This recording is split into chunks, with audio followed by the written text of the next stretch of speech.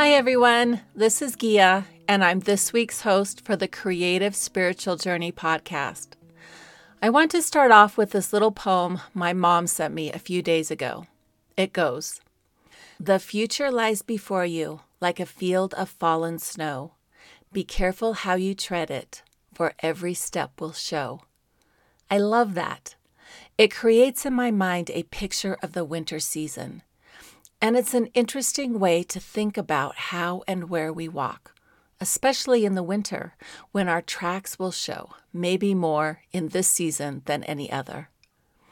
In my quest to walk deliberately with God, I want to live more seasonally, meaning I want to live in tune with the seasons. Or maybe a better way to say it would be to tune into the seasons. I believe the seasons are a gift from God. They aren't accidental. When Alma was talking to Korihor, as recorded in Alma 30, he said, "All things denote there is a God. Yea, even the earth, and all things that are upon the face of it, yea, and its motion, yea, and also the planets which move in their regular form, do witness that there is a supreme Creator." That's beautiful. All things denote there is a God.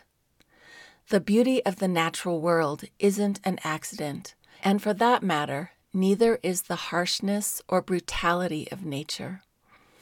I love nature. Mountains, deserts, seas, rivers, animals, sunsets, stargazing. But the earth's motion, the seasons, they have particularly grabbed my attention.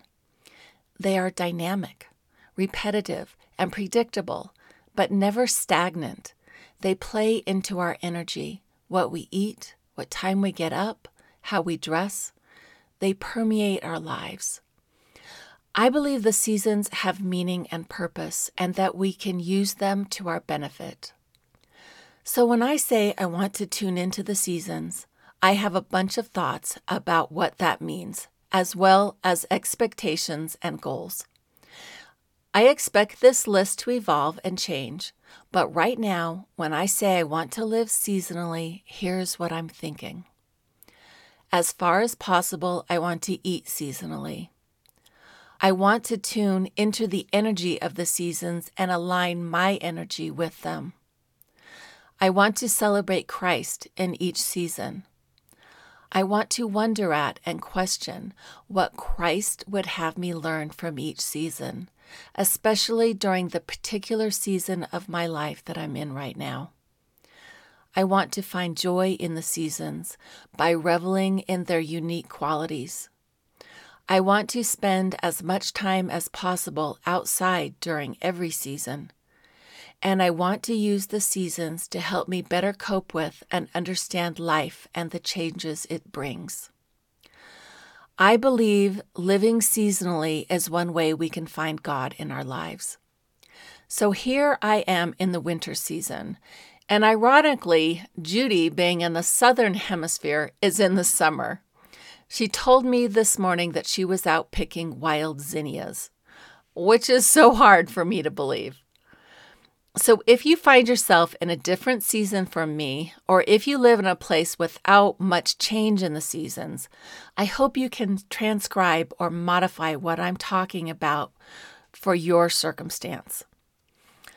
For example, I used to live in Half Moon Bay, California, which is on the coast, a 40-minute drive south from San Francisco.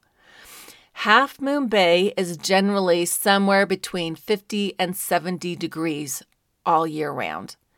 And in the summer, when everyone wants to come to the beach, it's always foggy and cold. In short, the season there is dramatically different from where I'm living right now in southeast Utah. So when I say seasons, go by the seasons where you live. Even next to the equator, where the daylight hours don't change, there are dry and wet seasons. Tune into those. But right now, for me, it's winter, and I'm asking myself what I'm getting from the season. And I have to take a deep breath here because in my attempt to embrace the winter, I'm giving myself permission to slow down and not be in a hurry all the time, to walk every day, which I love, and to eat dinner earlier and go to bed earlier, both of which I find really hard. I'm also trying to outline a schedule for these podcasts, and I'm telling myself to create them spiritually first. But true to my nature, I'm finding myself freaking out. I'm thinking things like, I have to get these podcasts up, and what am I going to do, and who is going to listen, and do I have anything good to say, and you get my point. So I'm telling myself to slow down, take a deep breath. It's winter. Focus on what the season has to share. Here are some of my thoughts. I'm looking at the season to understand myself more. I believe the outside world is reflected in my spirit and body. So what do I find? I can already feel the days getting longer. Energy is expanding. This gives me hope. My ideas, my thoughts, my dreams have permission to expand as well. The earth in its infinite wisdom is encouraging me to grow my roots. I don't have to grow branches and leaves right now, just the roots. As I look at the seasons, I also see that they are nuanced and layered. One thing that adds depth and dimension to the seasons is the moon. Many ancient cultures have watched, tracked, and named the moons for millennia. And these names cross and overlap. If you look around on the internet, sometimes the January moon is called the snow moon, and in other places, the February moon is called the snow moon. That said, here are some of the names for the January full moon: the wolf moon, the snow moon, the storm moon, and the old moon.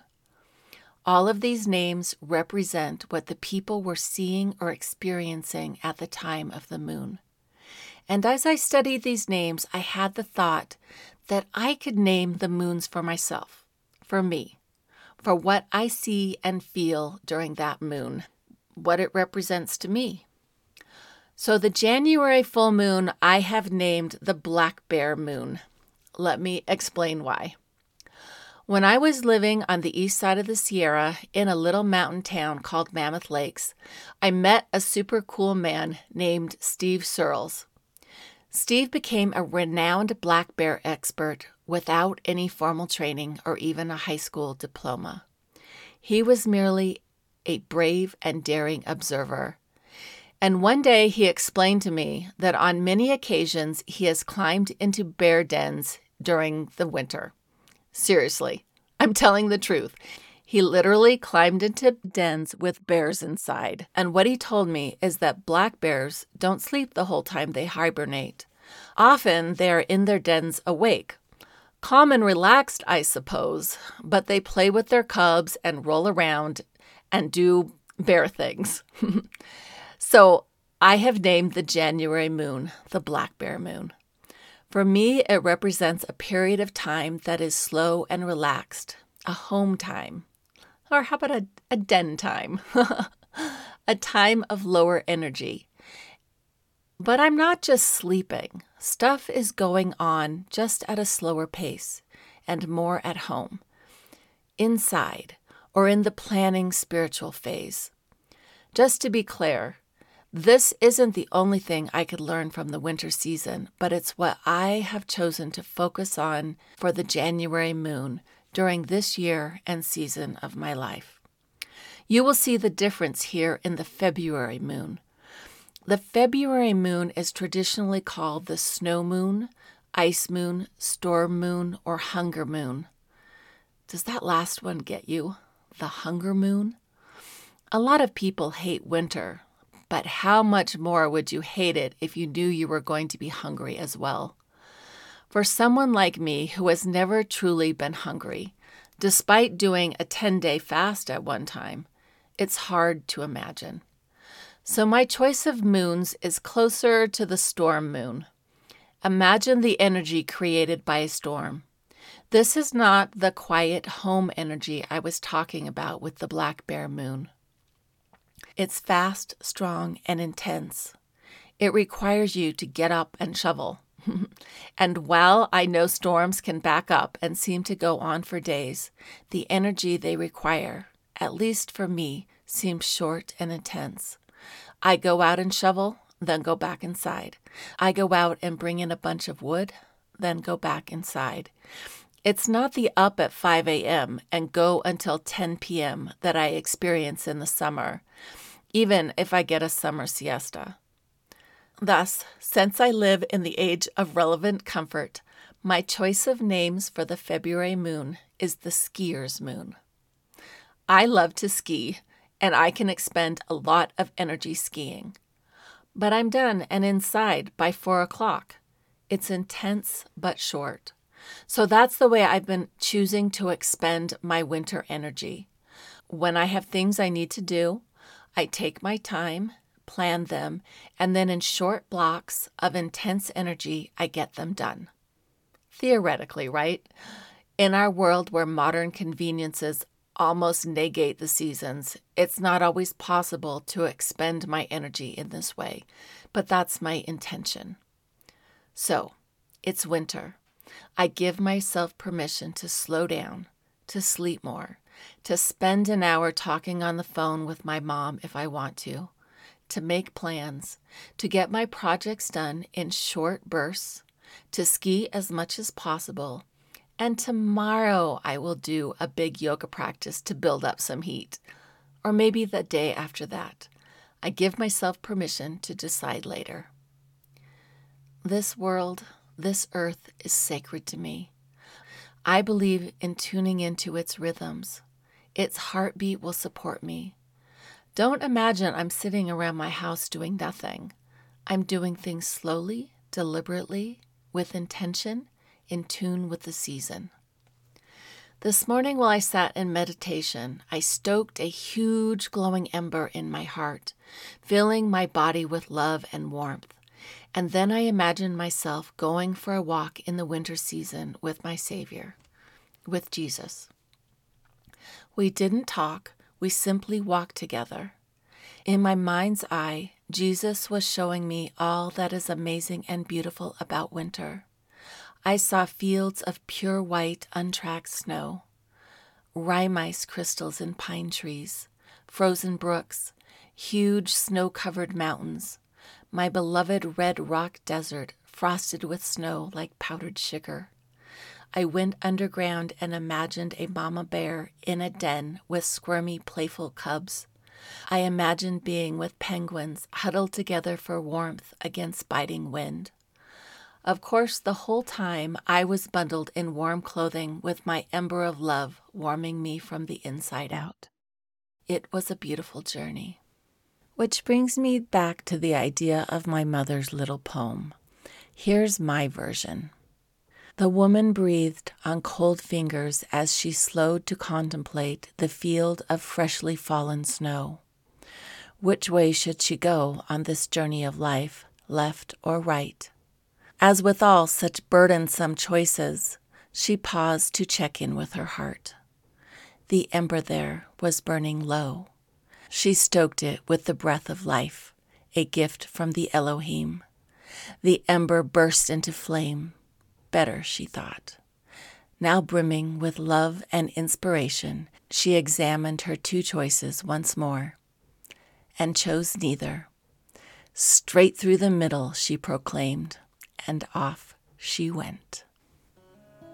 That's how winter and its energy are manifesting for me today. Every season has its gifts and challenges. My deliberate choice is to embrace the challenges and share the gifts. So please join Judy and me each week as we share our thoughts about how to navigate this journey, one small, deliberate step at a time. If you enjoy this podcast, please share it with a friend. That's the hugest thank you could give us, and it will enable us to keep going. So don't forget to tap into your seasonal energy, and we'll see you next week. Until then, take loving care of yourself. Namaste.